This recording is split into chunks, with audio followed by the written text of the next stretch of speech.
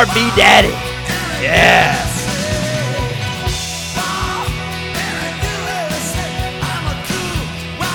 I'm starting Eric Decker. Oh, yeah.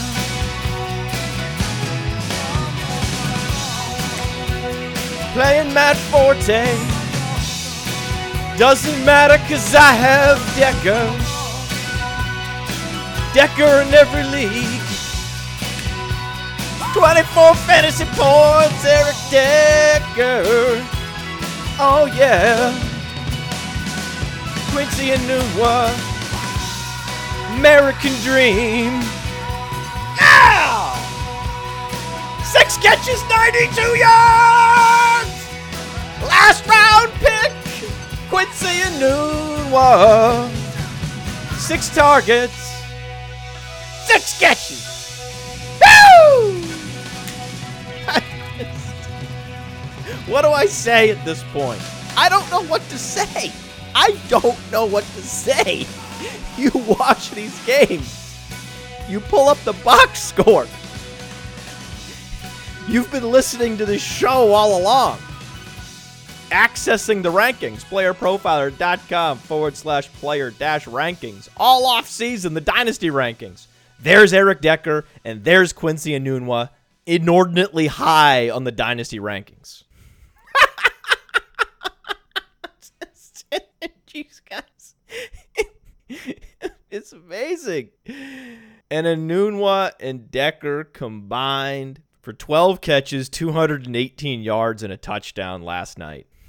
I mean, it's just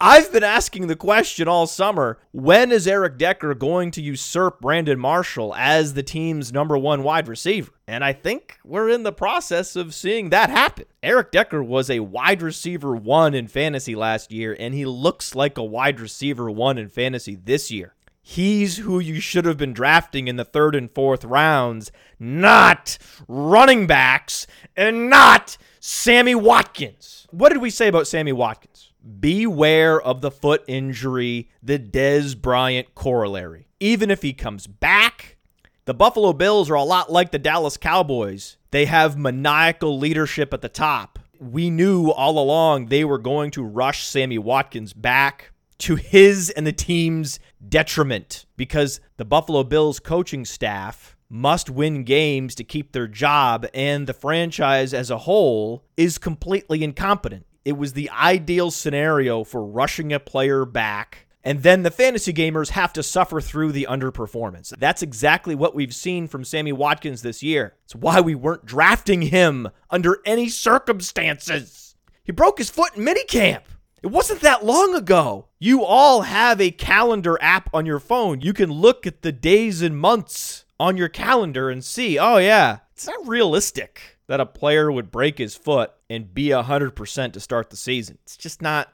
That's the most obvious thing. That's all I do is sit here and say obvious things, and many of you hate me for it. These are not hot takes.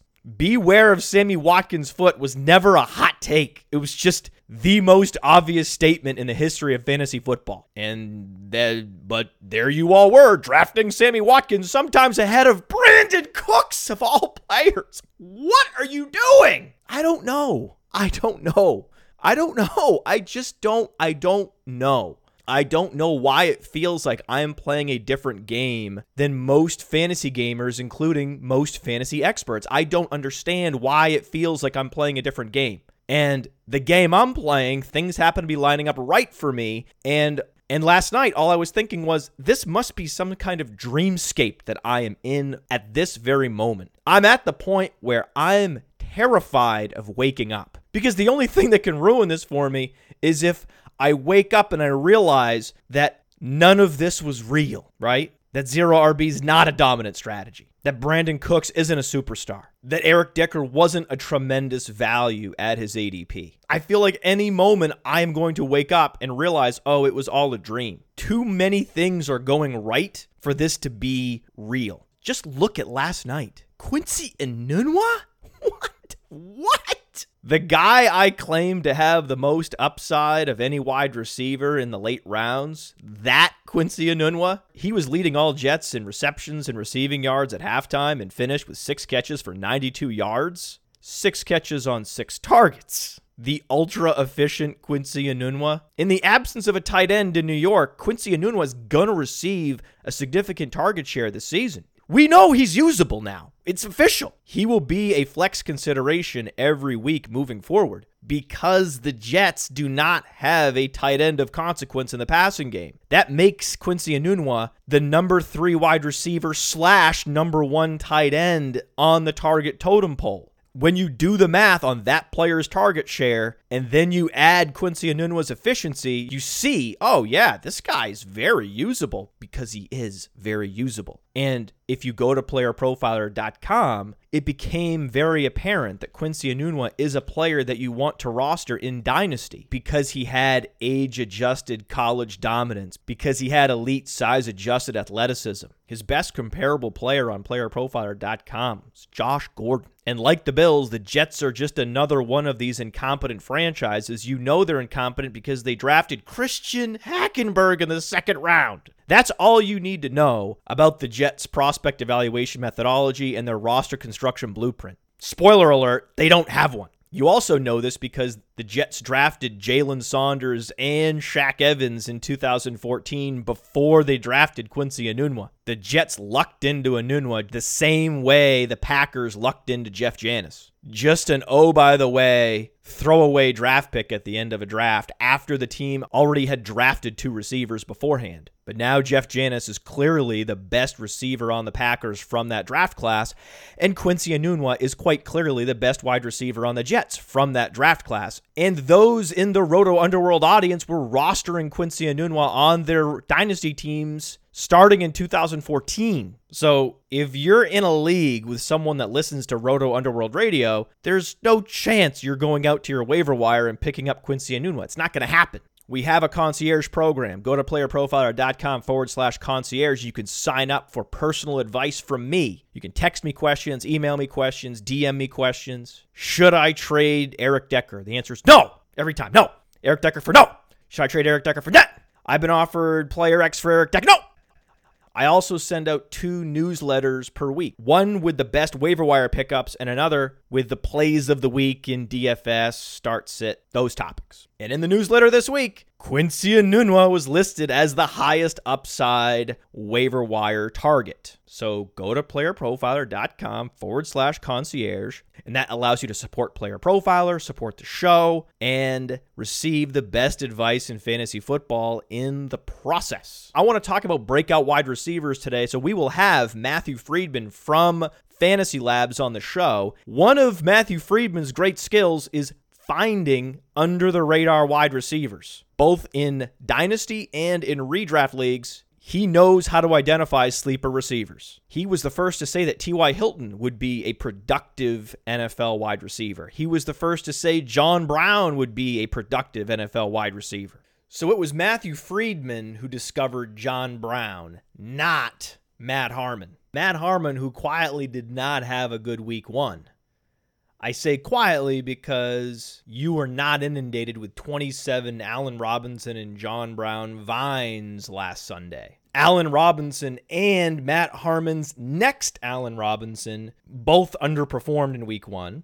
John Brown and Matt Harmon's next John Brown also underperformed in week 1. And these facts alone significantly diminish the traffic on my Twitter timeline. So on Sunday, I wasn't seeing the normal Matt Harmon GIF, some other guy. Matt Harmon GIF, some other guy. Matt Harmon GIF, some other guy.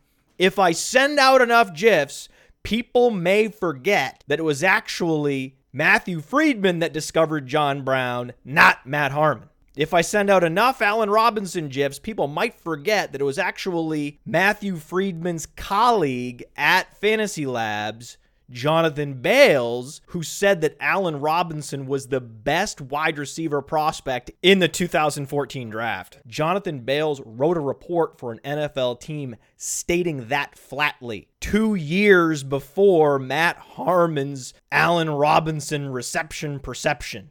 Matthew Friedman and Jonathan Bales from Fantasy Labs were touting Allen Robinson and John Brown before they broke out. Matt Harmon was touting them after they broke out.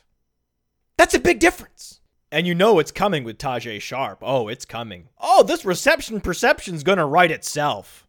But it's going to come out after John Moore and Kevin Cole from RotoViz were telling you that Tajae Sharpe was one of the best wide receivers in this class, even though he was drafted in the 5th round. So I'll be very interested to see how Tyler Lockett and John Brown do in week 2.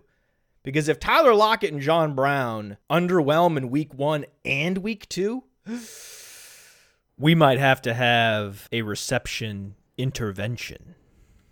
But I want to continue to talk about a player that's not on Matt Harmon's radar yet. Once he's obviously a good receiver, then we'll start to see reception perceptions on Quincy Enunwa, but not beforehand.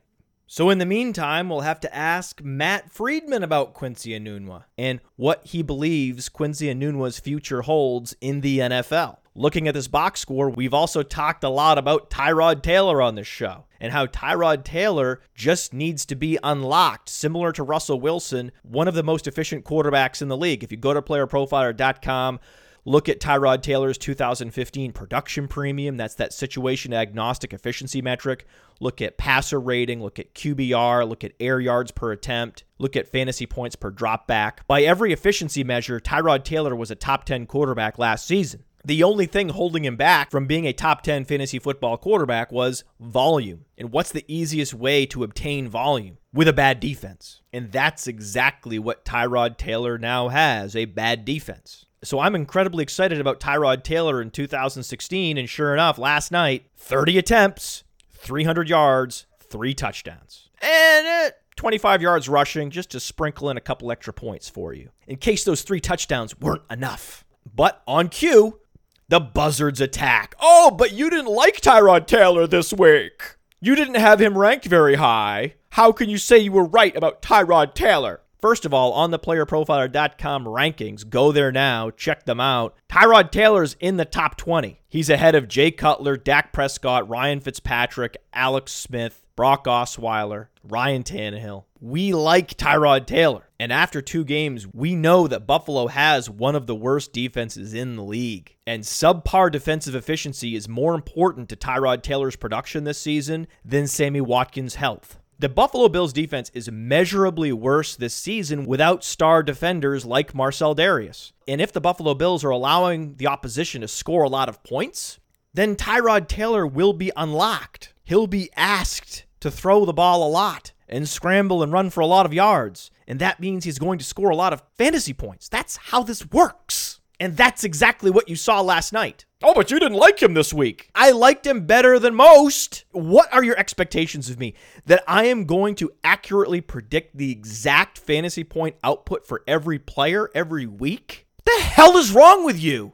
If I could do that, I would become a professional sports gambler and shut down Player Profiler. If I knew exactly what was going to happen in every game, that would render playerprofiler.com obsolete. So, of course, I didn't know that Tyrod Taylor would throw for 3 touchdowns this week. I was pleasantly surprised with Tyrod Taylor's fantasy output this week. Yes, that's true. But that doesn't change the fundamental reason why we should all be rostering Tyrod Taylor in all formats. It doesn't nullify that fact. You can't believe I still have these sports Neanderthals playing the result, hitting me in the back of the head with rocks. You got his week 2 projection wrong, Manchin. Don't be that guy. Just please don't be that guy. How hard is it not to be that guy? Not to be the play the result guy on weekly performances. Nobody knows precisely what's going to happen every week. All we can do is forecast player performances to the best of our ability, and on playerprofiler.com, we routinely beat the experts. That's all you can reasonably ask of us. But so many of you think you're the expert.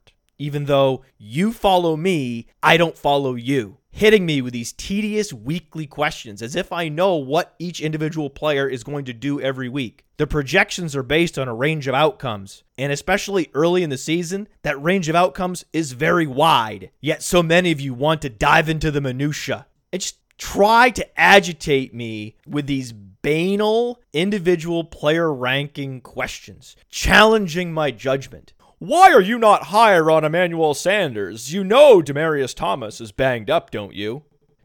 No, I actually don't know. I can't measure exactly how banged up Demaryius Thomas is. And because I can't measure exactly how banged up Demaryius Thomas is, I can't substantially elevate Emmanuel Sanders in my rankings. But so many of you approach fantasy football as if you're Demaryius Thomas's orthopedist. You don't know how injured he is, and even if you did, you don't know how that injury will affect his performance on Sunday. You don't. You're just being obnoxious, bothering me with these tired narratives you heard on other shows. Save it for some amateur orthopedist who moves players up and down his rankings based on his perception of how injured that player is. We don't do that. Why? Because I'm not a doctor. I never will be a doctor, and neither will you. But guess what? We've had doctors on the show. We've had orthopedists on the show. We've had orthopedists like Sean Fitzsimmons write articles on playerprofiler.com. And when I ask them about specific players' injuries and how those injuries will affect their performance, do you know what those actual orthopedists tell me every time? They say, I don't know. Just stop trying to know. Stop pretending you know. You don't know. Nobody knows. And those that think they know are lying. The actual orthopedists have told me I don't know exactly how far along his healing and recovery are at this point. And even if I did, I couldn't be certain how it will affect his performance. If I was his orthopedist, I could give you an educated guess. But because I'm not that player's orthopedist, I can't even guess. Think about that. The orthopedists are saying that even that player's doctor would only be able to provide an educated guess. And yet Ryan from New Jersey is challenging my ranking of Emmanuel Sanders because of his perception of Demaryius Thomas's health. Let the stupidity of that sink in for a moment.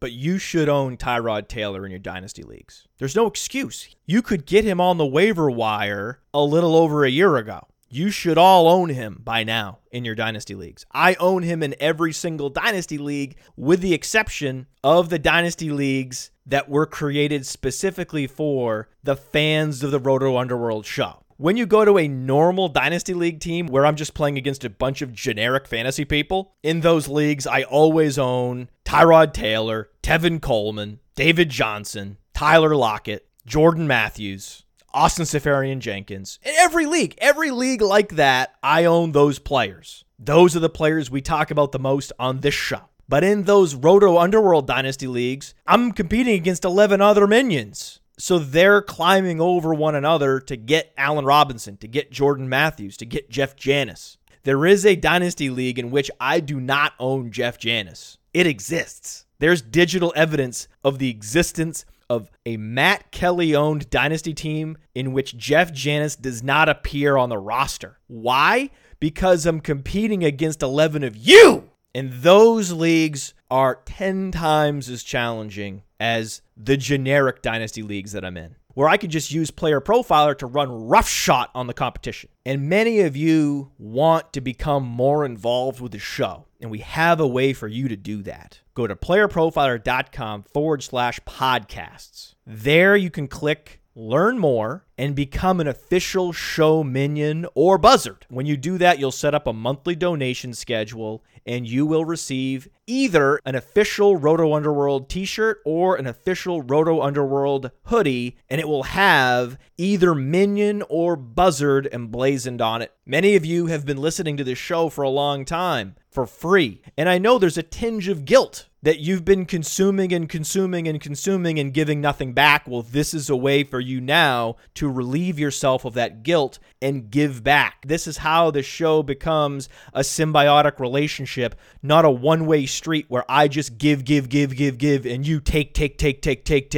And you also win fantasy championships too. But there is an interesting question. As much as I like Tyrod Taylor, why didn't I have him ranked higher this week? The problem is we had him projected for 17 fantasy points. It's just that the other quarterbacks in the league are doing so well. It's not that we're not appreciating Tyrod Taylor. It's that we're also appreciating the tremendous performances of so many of the other quarterbacks around the league, from Derek Carr to Jameis Winston to Matthew Stafford. Did you want us to have Tyrod Taylor ranked ahead of Matthew Stafford this week? That would have been asinine. We couldn't rank Tyrod Taylor ahead of Stafford. We couldn't rank him ahead of Flacco. We couldn't rank him ahead of Winston. We couldn't rank him ahead of Derek Carr. Just can't do it. We have Derek Carr and Tyrod Taylor ranked in the same neighborhood because we don't overreact to week one performances on both the offensive and defensive side of the ball. We try to maintain perspective. Just because Derek Carr had success against the New Orleans Saints defense doesn't mean he's automatically going to shred the next opponent. It's the New Orleans Saints. And on the other side of that, we're not going to elevate Matt Ryan into the top 10 either, just because he's facing an Oakland defense that was shredded the previous week by Drew Brees at New Orleans. Yeah, we went into the season thinking that Oakland would have an above-average defense, and just because they gave up a lot of yards to Drew Brees and Brandon Cooks, two phenomenal talents, that doesn't mean we're immediately going to significantly discount the Oakland Raiders defense and upstack Matt Ryan this week. It's not going to happen. And you can check out all our projections for week 2 and our player rankings. playerprofiler.com/player-rankings. And as I mentioned, we have Joe Flacco ranked ahead of Tyrod Taylor. I like Joe Flacco this week. If you're a member of the concierge program and you asked me, should I drop Tyrod Taylor? I probably said no. Stick with him unless you can get your hands on Jameis Winston or perhaps even Joe Flacco, because Joe Flacco is playing Cleveland this week. Cleveland made Carson Wentz look good. Think about that. So we like Joe Flacco this week. Brashad Perriman played and looked healthy. Mike Wallace looked rejuvenated. Steve Smith was productive. So Joe Flacco's weapons happen to be better than advertised this year, and he has a great matchup. So that's why we have Joe Flacco in the top 12. But maybe I'll be wrong. Maybe I'll get Joe Flacco wrong. And guess what happens if I get Joe Flacco wrong? Nothing. Nothing.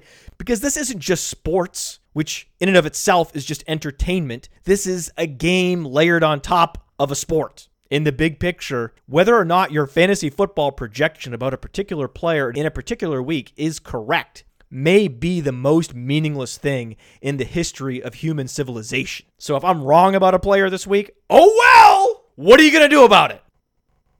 Nothing! There's one thing I think we can all agree on, though. Vegas agrees. The DFS experts agree.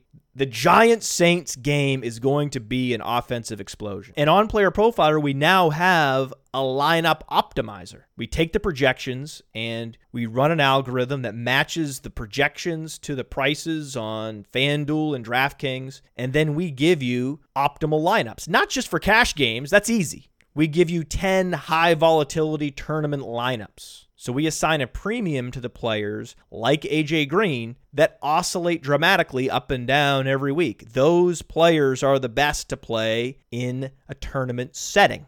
So naturally, the machine loves Brandon Cooks this week. But I also implemented some heuristics into the equation. We had Jonathan Bales from Fantasy Labs on the show a few months ago.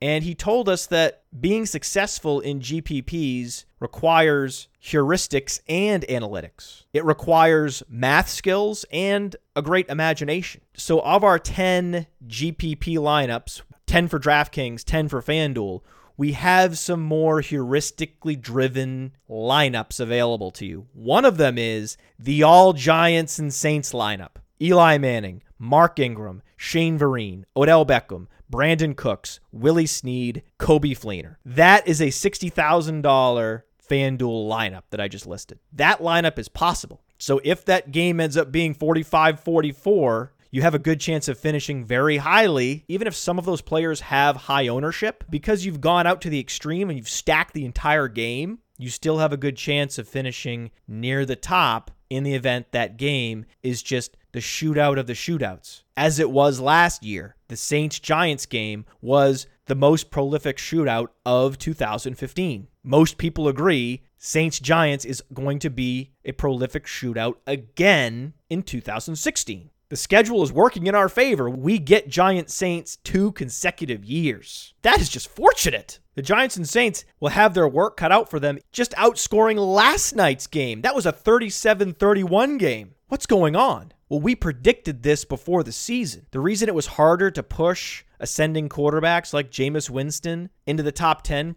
in the preseason was because we knew we were on the precipice of an NFL offensive resurgence, in that teams and skill position players were going to break numerous records for yards and points scored this year. It was going to happen due to a confluence of factors last season. Injuries to some big-name quarterbacks in particular. There was a lull in offensive output, but we predicted a surge in offensive output this season, and that's what we're seeing. That's why it's going to be really hard for a player like Derek Carr to become a QB1 in fantasy this year, because he's competing against a bunch of other prolific quarterbacks. Look at the top 10 just for this week. Cam Newton, Eli Manning, Matthew Stafford, Drew Brees, Aaron Rodgers, Carson Palmer, Andrew Luck, Ben Roethlisberger, Blake Bortles, Russell Wilson. That's a hard list to crack right there.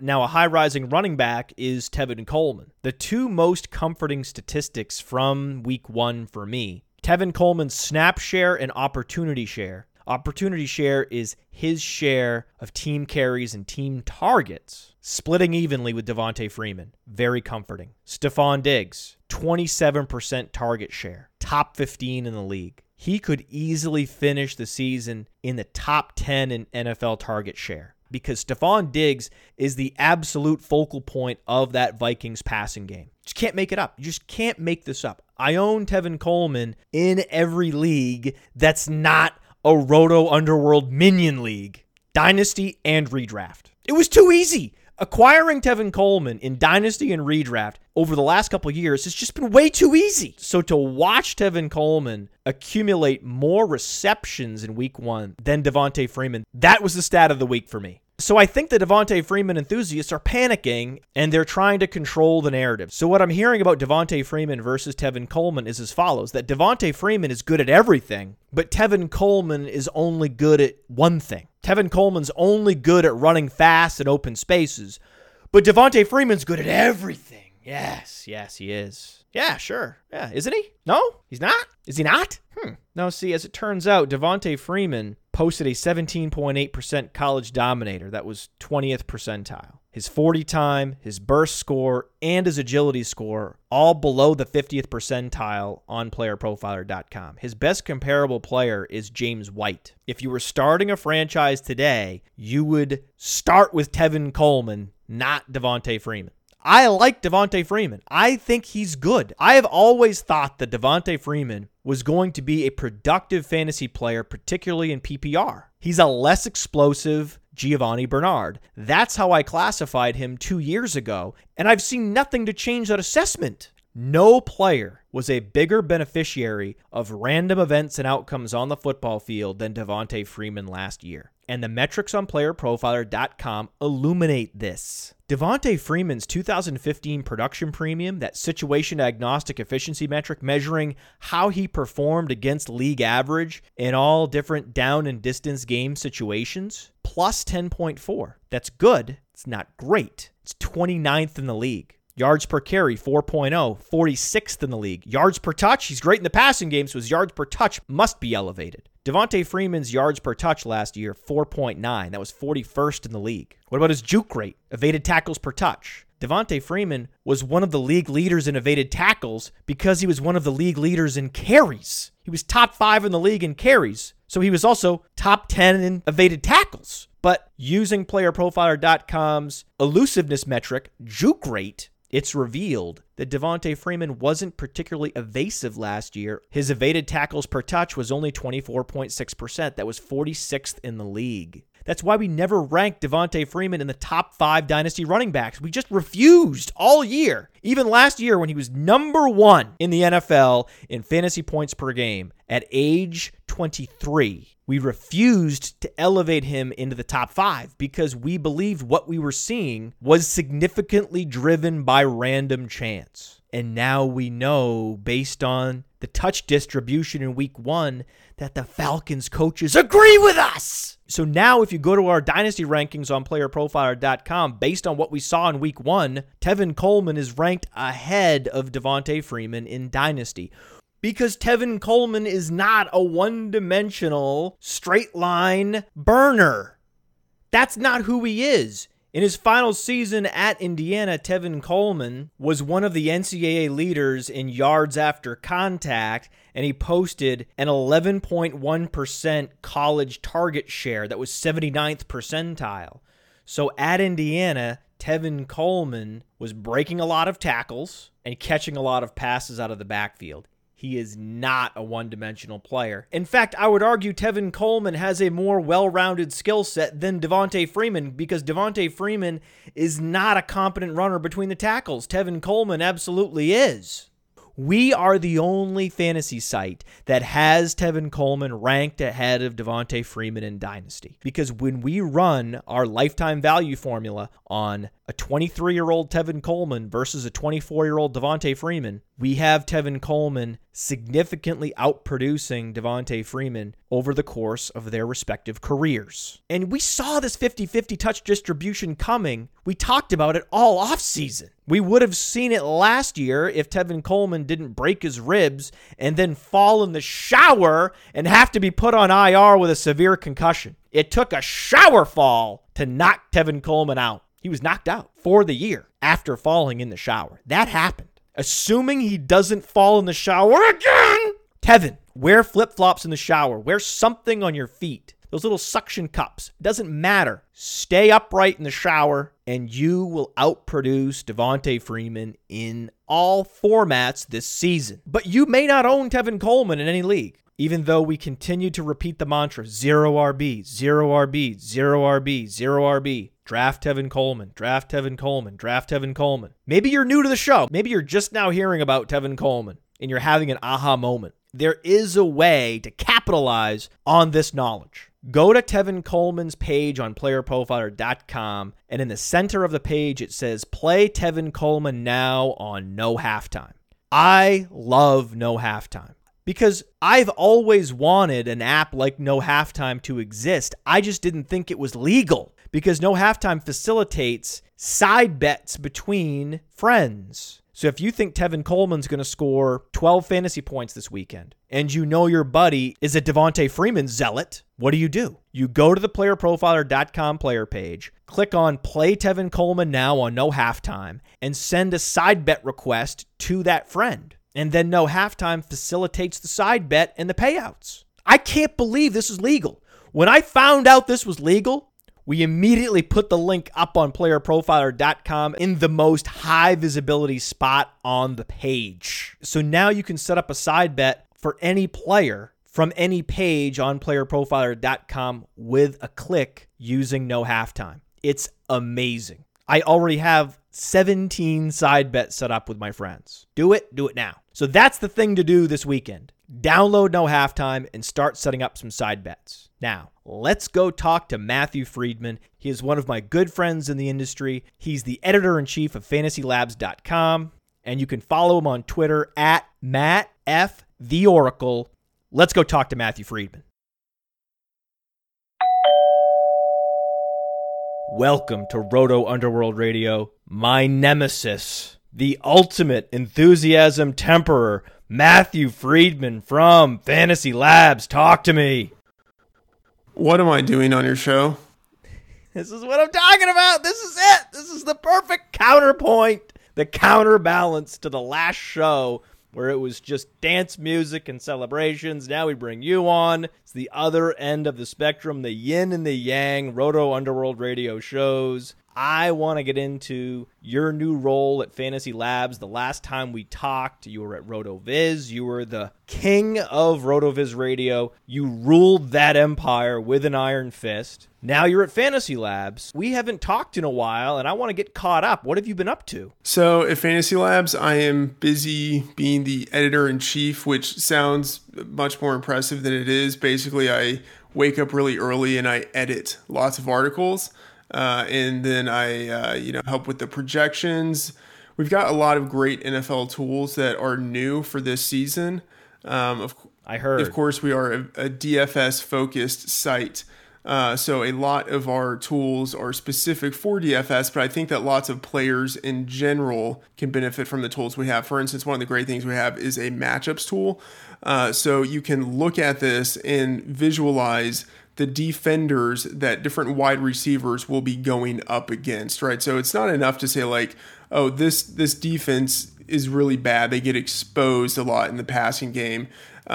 You have to know the specific defenders that your wide receivers are actually going to be going against for the majority of their routes. So there are a lot of different things at Fantasy Labs that, again, benefit DFS players, but I think other people in general can also benefit because there's just a lot of football knowledge there.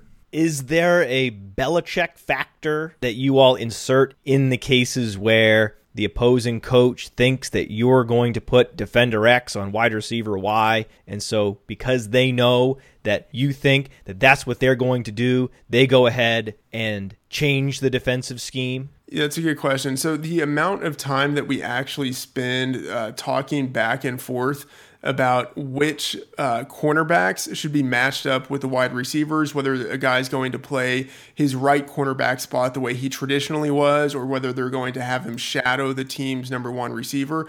Yes, the shadowing, the shadow factor. How much of a shadow factor will there be? Yes. Yeah, we talk about that quite a bit, actually. But, in the end, you have to look at just kind of historical precedent of what those teams have done in the past and then try to extrapolate and see how comparable the situation is now to what you saw before. So there definitely is guesswork, but there's not too much game theory that goes into it because in the end, a lot of NFL coaches, I say with the exception of if you guys like Belichick, they are pretty much creatures of habit and you can start to anticipate what they do. That would be a question if you've identified the coaches that are often breaking the model, who are deploying defenders differently from game to game in a way that's harder to predict than the generic coach, probably only a couple of those in the league, so it becomes negligible. We had Jonathan Bales on the show last year. Pretty smart guy. Do you remember one thing that Jonathan Bales told you since you started where you just stopped in your tracks and you had an aha moment? No, I think he's told me not to fuck up. I think that's maybe like the closest thing where it was like an aha moment.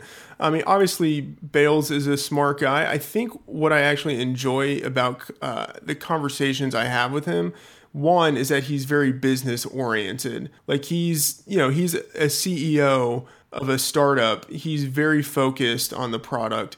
While wearing a tank top. Well, of course, yeah. Very, very business, like a mullet, but he's very focused on business. At the same time, a lot of what he says in terms of football knowledge, it's all stuff that's very common sense. I think what's great about him is not that he has amazing insights that people have to like research their whole lives to find. It's that he's very good at synthesizing information from different areas and putting it all together. Okay, so he hasn't told you anything you didn't already know. That's exactly what I said. Yes, that's a roundabout way to say exactly that. Have you met Mark Cuban yet? No, I have not. Okay, good answer. They don't want me to meet him. I would embarrass the company. You're very professional. I don't know why you have this disposition. That's not true. You're putting on an act. This isn't you. You would be a great face of the company. Stop it. Fantasy Labs, as you said earlier, DFS focused. And we don't do a lot of DFS talk on the show, but heading into week 2, we're in a DFS hot zone. Everybody is getting back into daily fantasy now that their states have regulated it and it's legal again. So there's a lot of excitement, and I want to bring more DFS to Roto Underworld Radio. So which game this week do you see as being a sneaky shootout? We all know Giants Saints. Okay, Giants Saints. Okay, got it. Okay, I got it. Giants Saints. Got it. Is there another game that you think Vegas is sleeping on? A game that could be 35-31 that no one's really talking about stacking on? Yeah, and so the answer that I'm going to give, it's actually fairly traditional. It's like a contrarian take on a game that people have half right, and it's actually the 49ers-Panthers game. Because what you have there is a 45-point over-under. The Panthers are implied to score right now 29.5 points. That is a slate high. But people are entirely discounting the other side of that matchup. They're looking at the 49ers. The 49ers right now are implied for only 16 points. I think it's pretty easy to imagine just various scenarios in which they score another touchdown, right? And if they do that, all of a sudden, that is the highest scoring game of the entire slate. You have a Chip Kelly offense that's going to be moving the ball fast. You have a Panthers defense that is not what it was last year. They are still good, but they do not have the secondary that they had last year. And so all it takes is one long touchdown from Torrey Smith going against two rookie cornerbacks on either side, right? That's entirely feasible. All it takes is one splash play that people aren't anticipating, and then this is a much closer game. So there are a lot of people who are already on the Panthers side. They're thinking about ways of stacking the Panthers.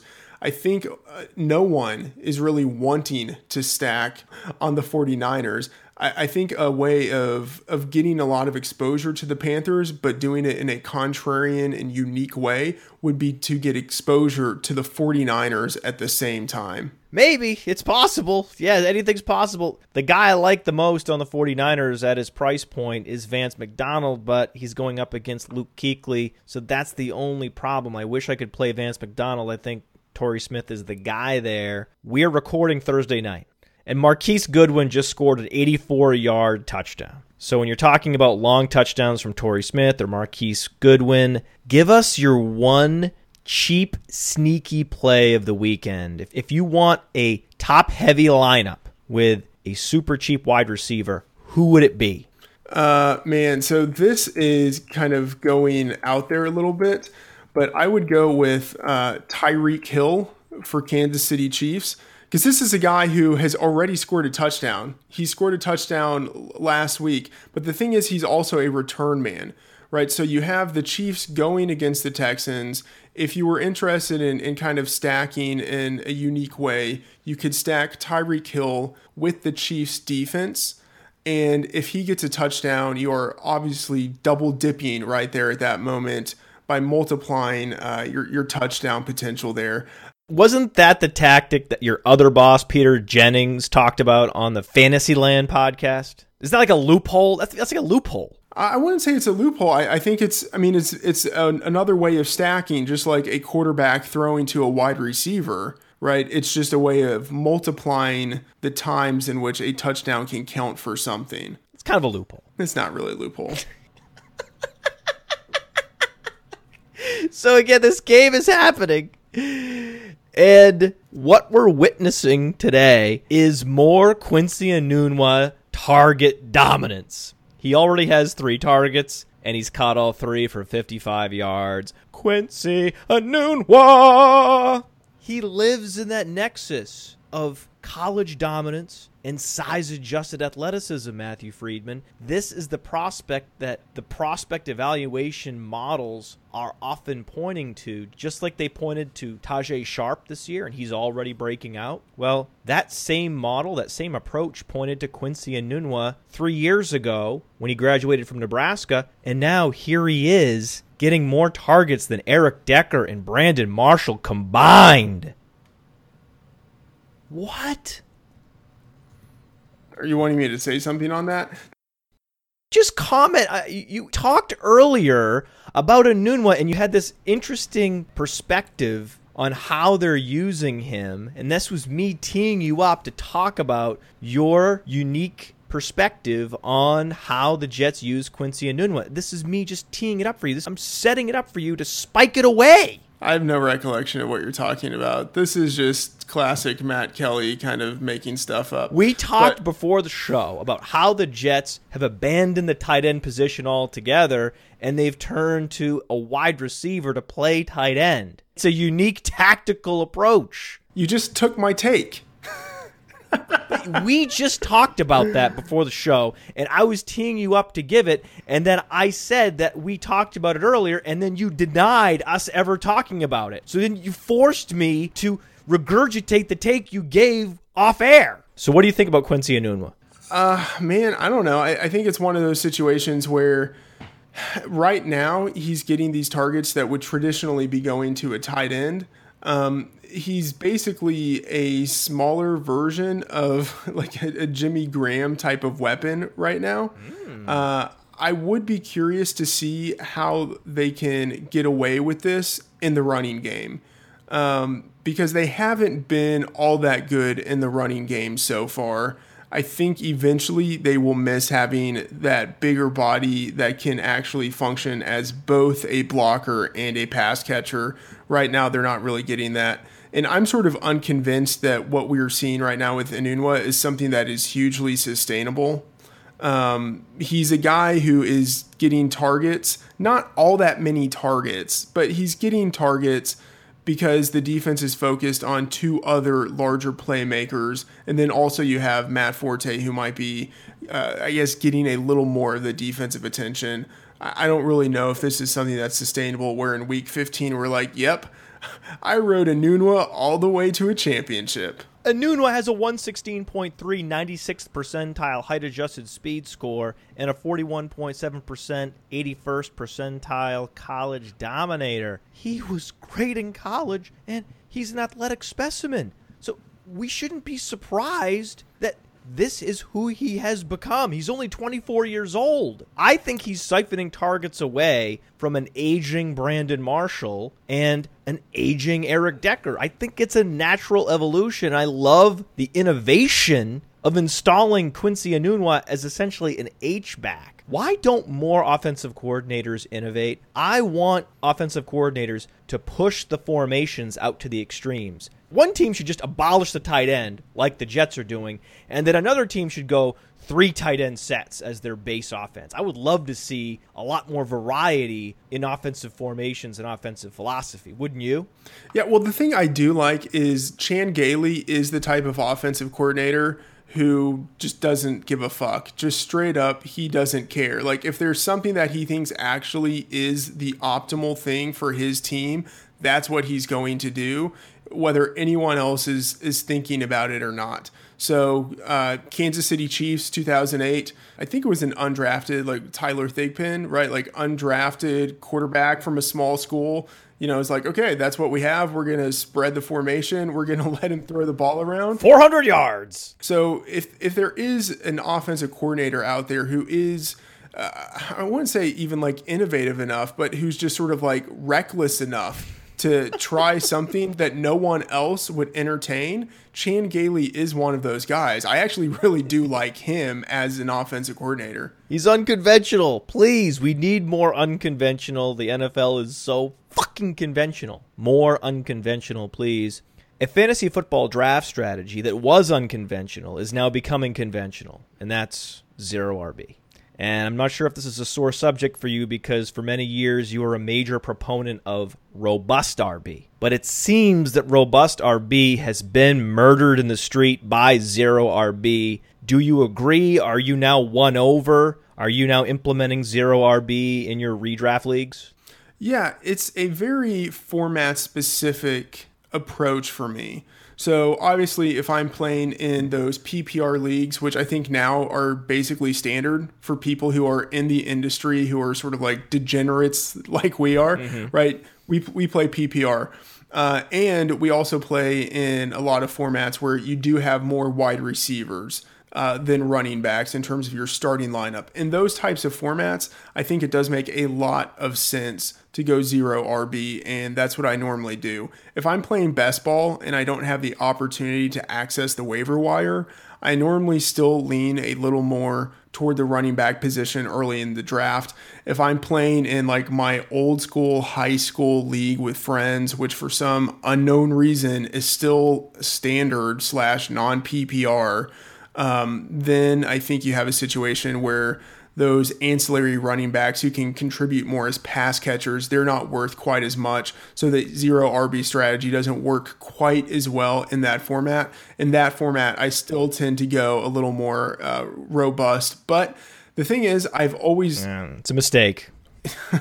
Well, I mean, I think it really does just depend on the format, on the people who are in your league, and also on where your particular strengths lie. So, for instance, I think I'm actually pretty good at finding late round wide receivers. Guys like T.Y. Hilton who end up doing well as rookies.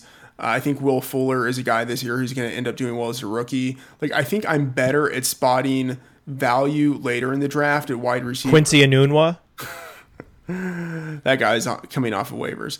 But no, I get what you're saying. Like, I think I'm better at finding value later in the draft with wide receivers than I am at running backs, because I think running back is just more random, right? It's more of an opportunity driven thing, whereas I think wide receiver is more talent driven. So for me, if I know that I have an elevated chance of finding value at wide receivers later in the draft, I tend to adjust my strategy according to that. But yeah, I mean, zero RB, it is a dominant strategy in PPR leagues. And I think people who are denying that are doing it maybe because they just don't play in the PPR format as much. So they don't have that point of view that would enable them to have the open mind of thinking about that strategy. It is the dominant strategy. Yes, it is. Matthew Friedman, late round wide receiver expert from Fantasy Labs, is on the Roto Underworld radio show with me today. If you were going to pick between Dontrell Inman, Tyrell Williams, Matthew Friedman, late round wide receiver expert, if you don't think so, just ask him. Who is he picking up off waivers? I'm actually, fantastic question. I see you laughing there. You're like tickling yourself. I'm actually not a huge fan of either one of those guys. I don't think you're going to get Keenan Allen type of production from them. And so I think what people tend to do, if there's an injury, especially at the wide receiver position. There's been an injury, Matt! Ooh, you must just bid on everybody! Yeah, if there's an injury at the wide receiver position, he's out for the year! What they hope is that they pick up a guy who is an automatic 1-for-1 replacement. And that almost never happens. Never. Right? And so I think you can pick up Dontrell Inman. I think he's probably going to get a little more of the action from the slot. I think of those two, he's probably the guy, but I don't think he's the guy that you are putting in your lineup. I think the guy that you are putting in your lineup to replace that production from Keenan Allen is someone who is already on your bench. Like Quincy Enunwa. If he somehow is already on your bench, but I doubt even then that he would be the guy. But hey, right now, as we are recording this, he has 2 more receptions and he's now at 90 yards. He's crushing it, Matthew Friedman. I mean, this is the guy that Matthew Friedman picks up because Matthew Friedman has a particular set of skills that include finding the late round wide receivers every time. Exactly. That's exactly what I said. I do make myself laugh with some of these questions set up. You're right. You're also a Cowboys fan. And today, in particular, for some reason, I happen to see a number of horrific dynasty trades involving Dez Bryant come across my desk. What the fuck is going on with people in Dez Bryant? Are they selling him too low? Yeah. I don't get it. So, and I say this as someone who entered fantasy sports really from the dynasty perspective. Like, that was what made me become obsessed with fantasy sports. And so, obviously I love redraft. I love daily fantasy sports. I think the issue is that there are people who are taking too short-term of an approach and too, I think, opportunity-focused of an approach when it comes to dynasty. So, for instance, DFS and even redraft leagues, that is much more driven by opportunity. It's like, what are you going to get out of a guy within this very narrow time frame? Either like this game or the next 5 games, like the remaining games of the season. But when it comes to dynasty, I think you have to be much more focused on talent, right? And trust that in the end, talent is what will win out. Or even if you don't really believe in talent, but you believe in like a particular set of characteristics, right? And you think that that will win out. Like guys who have good size and speed and, production from college, like the things that, you want to check off on your list. Tajay Sharp was number 1 on John Moore's Phenom Index on RotoViz. That's true. We have to tip our caps to John Moore, our friend, who's now at Pro Football Focus. That Tajay Sharp call, seeing him sorted into the number 1 position on the Phenom Index in March, that was impressive. I know sometimes you guys don't always get along anymore, but you have to give him that, right? I mean, you have to, Matt. You have to. Yeah, I mean, I wouldn't characterize what you just said as being accurate. John and I get along. But no, John obviously is a very sharp guy. And no, he was, he looks very Oracle-esque, I would say, with that Tajay Sharp call. Oh, yes. And, there are a number of other guys really smart at RotoViz. Kevin Cole also really likes Tajay Sharp. I have to say, I'm not really on the Tajay Sharp train. If I'm totally wrong about that, that's fine. That's going to be one I end up missing on. I think my perspective on Tajay Sharp is maybe informed by the fact that I was, very focused on college football DFS last year. Tajay Sharp's last year in college. And so, obviously, I like a guy who can get lots of receptions and gets yards, but he never scored touchdowns, right? And so my feeling was, why would I focus on this guy when I could be focusing on someone like Corey Coleman, right, who was getting a lot of touchdowns? Yeah. 20 touchdowns in the first 8 games. Boom. Woof, woof. I have to unbutton my shirt just thinking about that. You need some Gatorade there? Replenish all the salt that you're losing? Oh, yes. It's hot in here. Corey Coleman, he's hot. I only questioned whether or not Tajay Sharp at age 21, coming from UMass, could immediately become the number 1 wide receiver for an NFL team. I was foolish enough to doubt that in early August. Tajay Sharp is unprecedented at this point. Yeah, he is. And that's sort of like the key of my early anti-Tajay position. We are talking about something that's unprecedented, and I don't like to do that until we've actually seen a little bit of regular season action. More than a game. Yeah. Because we don't have a fantasy viable receiver in the league that has Tajay Sharp's low BMI. It doesn't exist. This is a guy who doesn't really fit the prototype of what you are looking for, and that's fine. There are guys who don't fit the prototype who end up having success. It does happen. Like Antonio Brown, he doesn't fit the prototype, but he's a guy who's fantastic. Tajay Sharp is a little snowflake. He's just a snowflake. He's unique. There's no one ever been like him. He's just a beautiful snowflake, just blowing in the wind, falling to the ground in Tennessee, only to land and melt away into nothing. No, he's pretty good. He's actually pretty good. A guy that did absolutely nothing in week 1. By absolutely nothing, I mean he didn't touch the field. His cleats never touched the green part of the field. He played 0 snaps. On the complete opposite end of the spectrum from Tajay Sharp was Laquan Treadwell. I mean, does this illuminate a long-term problem that the first-round pick doesn't play? Not really. It's not a great look, but the thing is, this is not an offense that is very focused on using his specific set of skills anyway. And he's young.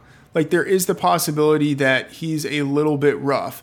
But in the end, this is a guy who's big. He was productive in the SEC at a young age. He was a first-round pick. I think at some point he sees the field. What I would actually hope is that he continues not to see the field for a little bit. And the person who spent, the number 2 or number 3 overall draft pick on him in Dynasty ends up selling him cheap. Yeah, sours on him, exactly, because he can't supplant Charles Johnson, a guy that continues to get starts and continues to do nothing. And I just want him to be good, and he just refuses to be good. It's also a little bit harder now that Teddy Bridgewater has been lost with an injury that we've also never seen. The theme of this show is unprecedented. Tajay Sharp, unprecedented. Teddy Bridgewater's injury, unprecedented. But I go to Twitter. Even though it's an unprecedented injury, so many fantasy footballers seem to be experts in the field of orthopedic medicine.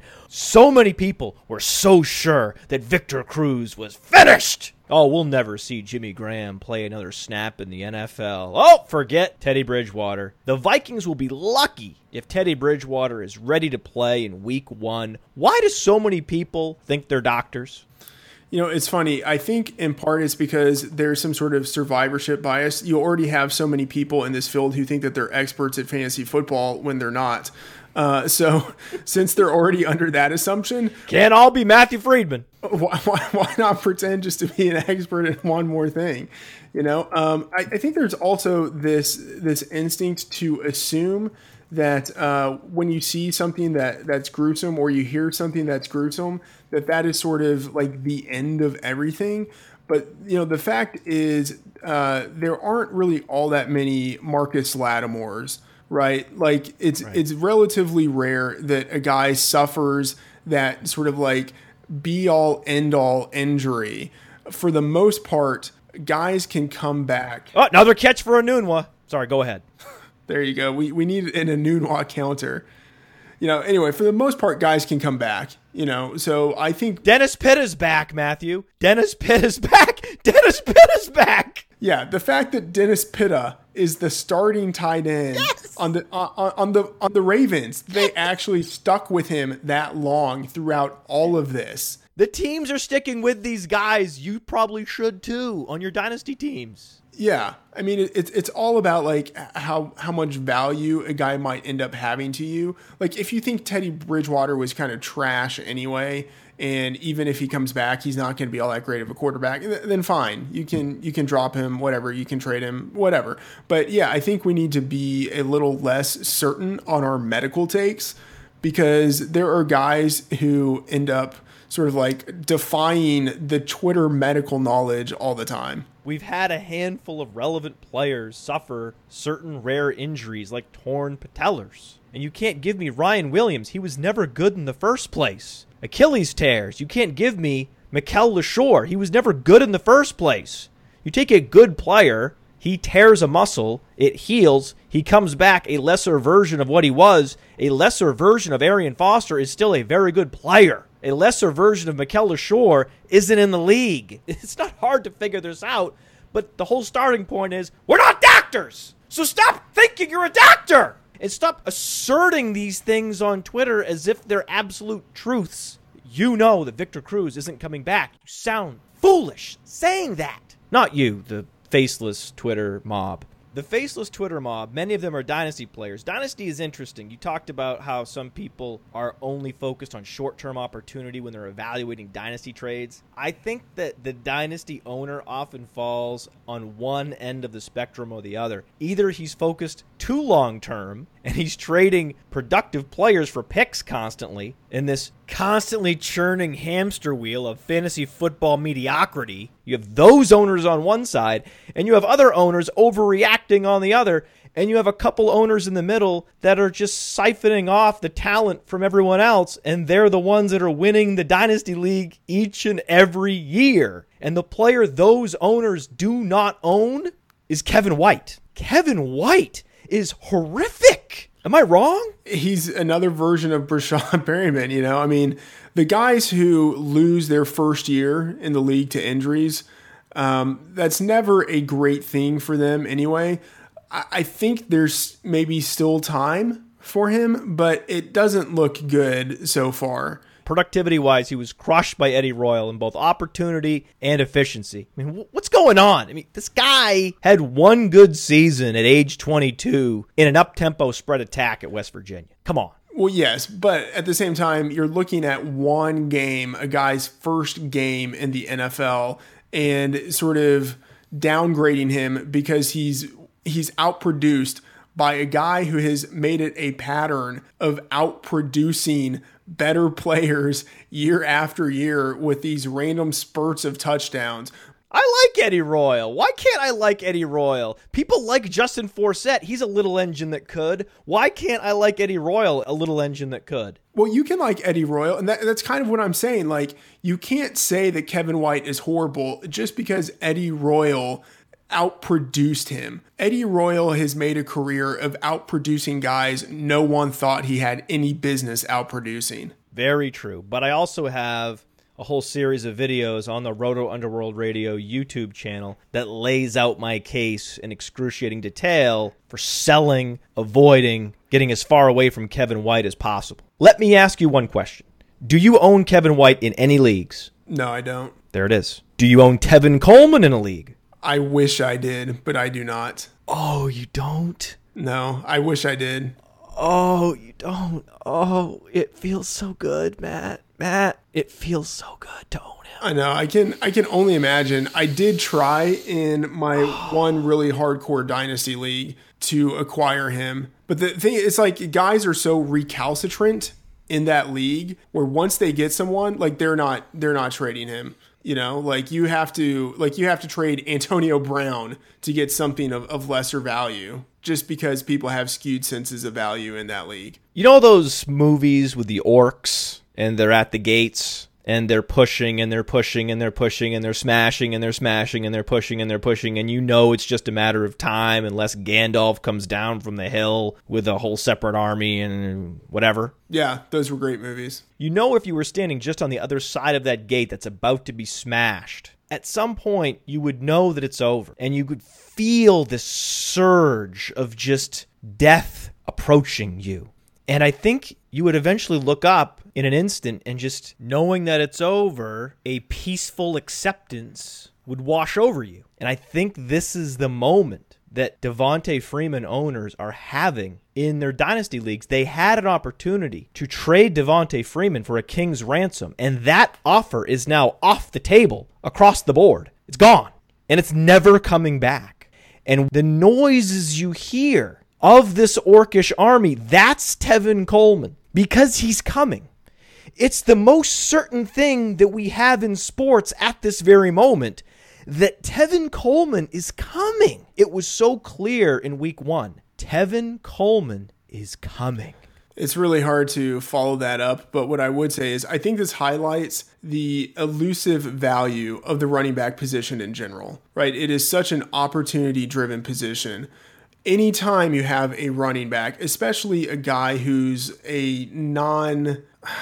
obviously Devonta Freeman was great last year, but a guy who... Let's make sure we say that. That's a very important caveat. This disclaimer always needs to be spoken before criticizing Devonta Freeman. He was very good last year. He was very good, Matt. It's been said. Now we're good with the FCC. We're good. Having said that, it's this situation where anytime you have a running back who isn't in that Todd Gurley mold, or like a David Johnson mold, or Ezekiel Elliott mold. Anytime you have a guy who just randomly came from nowhere and a team didn't invest significant draft capital in him, if you have a guy like that who, like a stock, just sort of jumps up and has a sudden infusion of unexpected worth, you need to sell him immediately.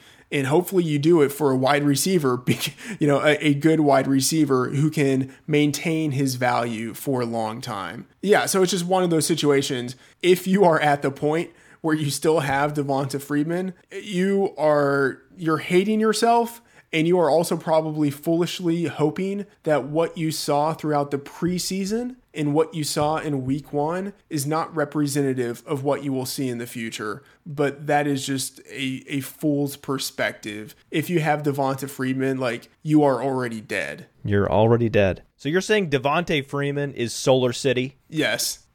He is absolutely Solar City. He's just hoping that Elon Musk comes in a helicopter and picks him up before the orcs destroy him and tear his limbs off.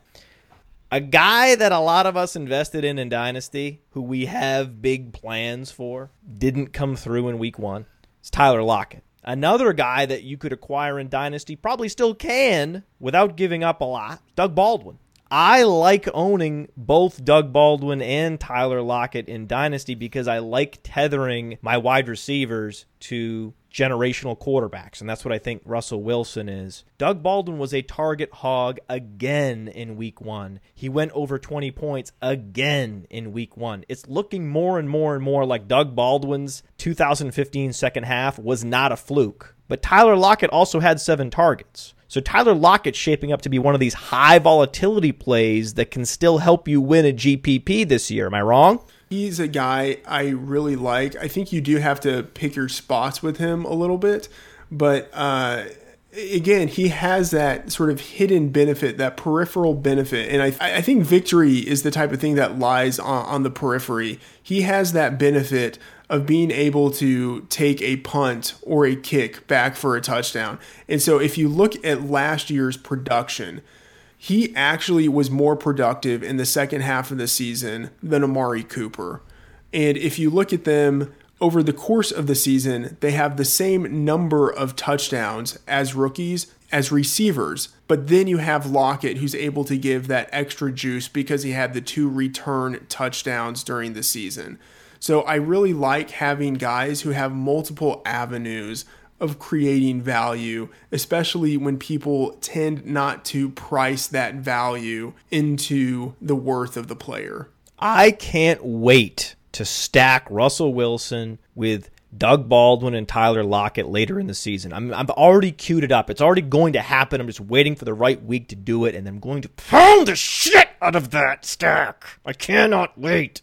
But we can zoom out even further on Tyler Lockett. Look at his college career. Tyler Lockett, 44.2% dominator rating. That was 87th percentile. Compare it to Amari Cooper, 47.2%, 91st percentile. Similar college resumes, similar measurables. 4.4 40s, upper percentile agility scores. Tyler Lockett's a mini Amari Cooper, and his quarterback's better. So depending on the matchup, you could argue Tyler Lockett is going to have more upside than Amari Cooper in certain weeks this year. Now, one Seahawk that everyone believes has upside, who's never actually had any upside, even though everyone thinks he has upside, yet doesn't have any upside, never did have upside, never will have upside, even while everyone thinks he has upside, is Christine Michael. How the hell did Christine Michael fool everyone again? How did this happen, Matthew? How? Tell me. I want to know. How did it happen? Because he did it. He did it. I have him in a league. He fooled me. Yeah, Kristen Michael is like that really sexy girl that you knew in high school who would occasionally talk with you in like your lab class. And every time she talked with you, you were convinced that you had an opportunity to date her and that it's never going to happen. Right? And the fact is, you probably don't really even want to date her because all she is hot, but there's nothing else there. Like, that's what he is. He seems like the type of person that you could have a lot of fun with, but ultimately he's just going to disappoint you. He's like another instance of that, like, did you bother to sell this guy when you had the chance? That's too bad. Just didn't. I really wanted to ride it out just a couple more weeks. It just felt so good. Oh, damn it. Oh, foiled again. But then on the other end of the spectrum is someone like Jordan Matthews, who the fantasy community refuses to infuse any hype into, even though all he does is consistently score fantasy points. Why doesn't anyone appreciate Jordan Matthews? I contend that fantasy gamers will be doubting Jordan Matthews, trying to trade him away in Dynasty during his Hall of Fame speech. You know what would be fantastic is if for the Hall of Fame speech, they brought up an offense and lined it up and made him stand in the slot while he's delivering his Hall of Fame speech. That's right. He should be flanked by 2 other wide receivers from Eagles history. One out wide, the X. Another one very close to him, but just off the line of scrimmage, the Z. And then you could see he would be in the Y position in front of the microphone. That would just be perfect.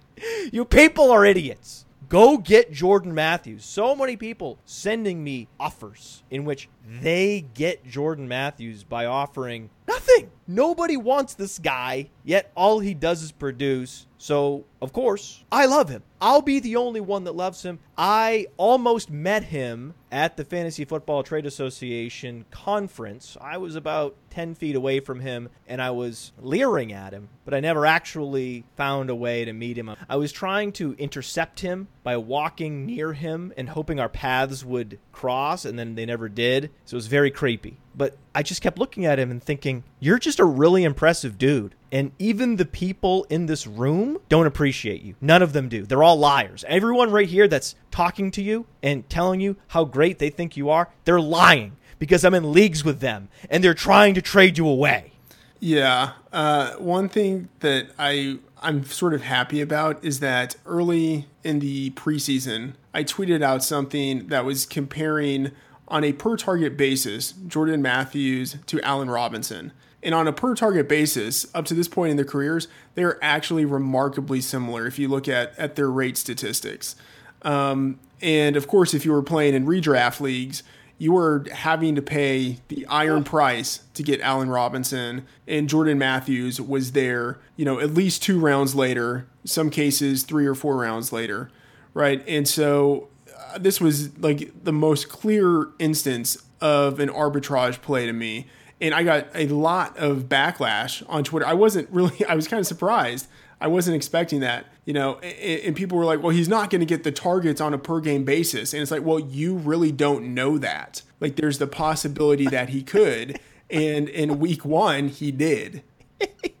I think it was so obvious that their entire offense was going to revolve around him. He would be the focal point. He's playing the Jerry Rice role in Philadelphia's version of the West Coast offense. Everything would be geared toward getting him the football, and of course he would get huge volume in that scenario. As a rookie, as a second-year wide receiver, Jordan Matthews posted consecutive production premiums, Player Profiler's situation agnostic efficiency metric, above 10. So positive double-digit production premiums in year 1 and year 2, the 2 years in which wide receivers are typically given to develop and grow and evolve. He didn't need those years for development. He was super productive and super efficient. And now he's in his 3rd year, the year in which everyone thinks wide receivers are supposed to ascend. And this is the year we're not excited? Jordan Matthews is the most backward wide receiver in the NFL. He should play doing a handstand, because he's just backwards. Like, everyone has him backwards. Every time I have a conversation about Jordan Matthews, it feels like it's opposite world. And he just should play doing a handstand. That was awful. Yeah, it was. That might go in the outtakes. That was an awful analogy. One thing actually that I think is framing all of this perspective with Jordan Matthews is that he was in that 2014 draft class. I think any other year you would have people who would be excited about his production, right? But it's coming in the context of Odell Beckham Jr. and Mike Evans and Allen Robinson, right? Like, he doesn't have a chance to stand on his own because he's surrounded by other guys who are just as good as him, in some cases better than him, right? But just in a vacuum, what he has done in his first 2 years is very strong. It is very indicative of a guy who has a great career in front of him. Arrow pointing way, way, way, way up.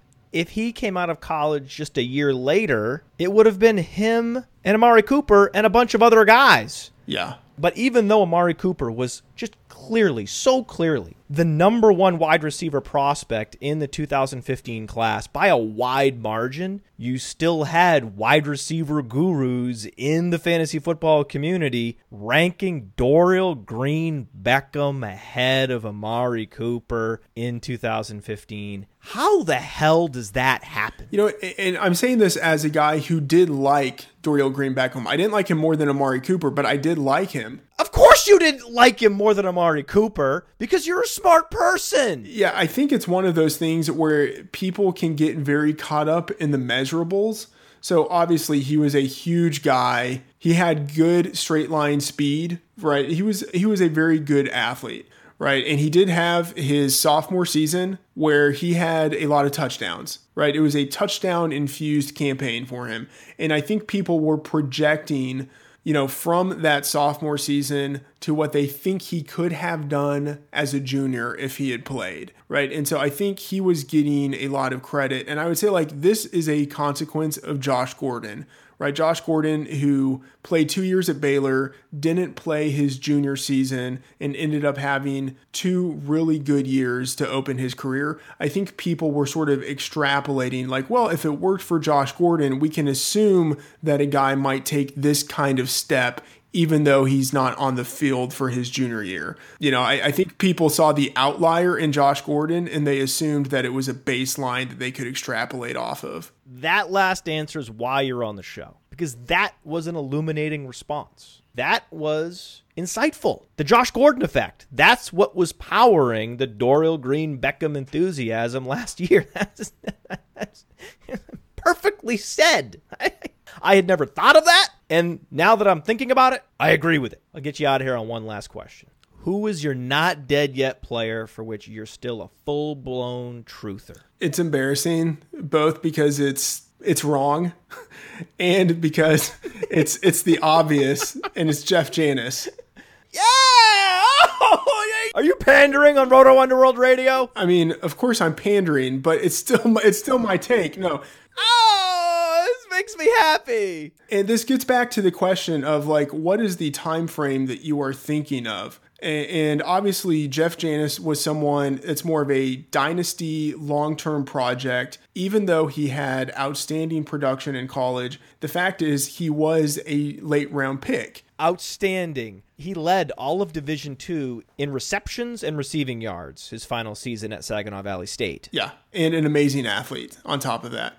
But he was a seventh-round pick. It is very rare for guys who enter the league as anything less than a fifth-round pick to have immediate success, right? And I think there were just people who were wanting him to be great immediately, and that was unrealistic. No, that's not right. No one thought that. Davis Maddock didn't think that. I didn't think that. Even the most enthusiastic Jeff Janis supporters didn't believe we were going to get immediate production from him. There's something else deeper going on here. There's a lot of people that actually do not like Jeff Janis, and it's visceral, and I can't explain it. Yeah, no, you're absolutely right. I think part of it is that it's not hatred of Jeff Janis. It's hatred of the metrics people who all, like, in one unanimous gesture, like, pointed to Jeff Janis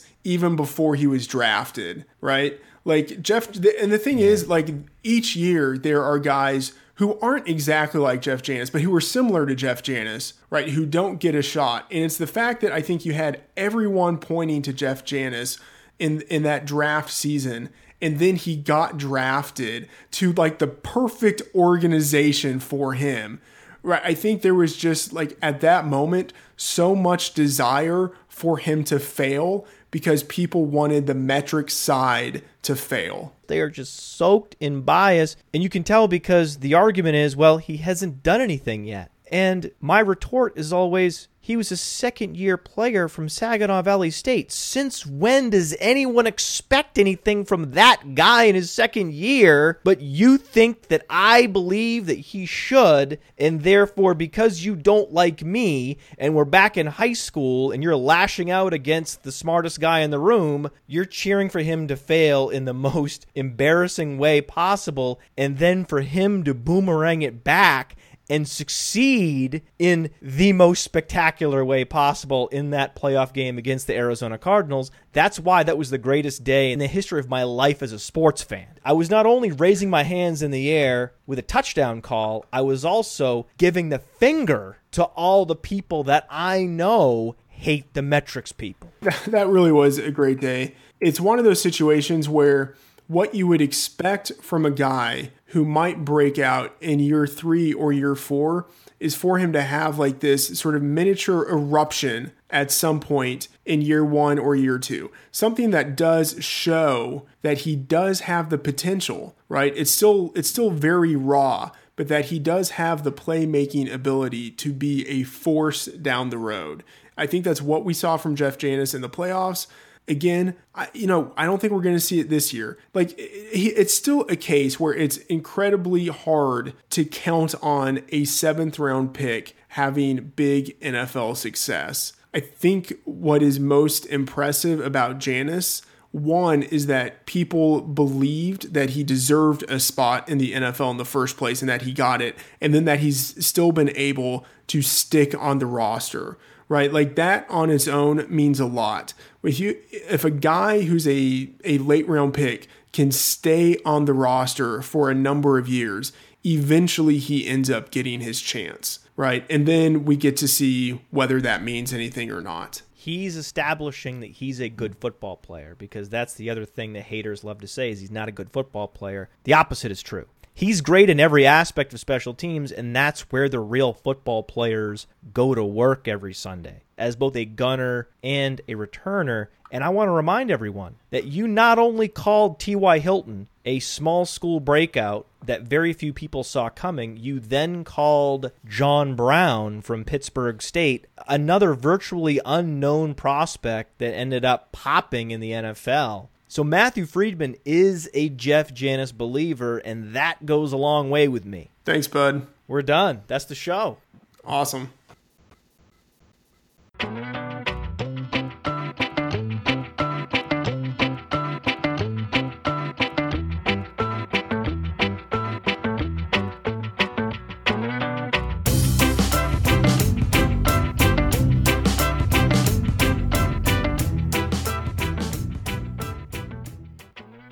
I didn't take out any of the banter with Matthew Friedman, so we don't have any outtakes. All the outtakes were embedded in the show this week. So I want to take this opportunity to thank you, the members of the Roto Underworld audience. When the show started, a bunch of listeners that didn't understand the show rated the show 1 star on iTunes. That was over a year ago. And a 1-star review does huge damage to your iTunes credibility. But in the last year, we've had an influx of 5-star reviews. And as of a couple days ago, we've received enough 5-star reviews that we are now classified as a 5-star reviewed show on iTunes. We started off with the goal of doing a 4-star show, but now it's official.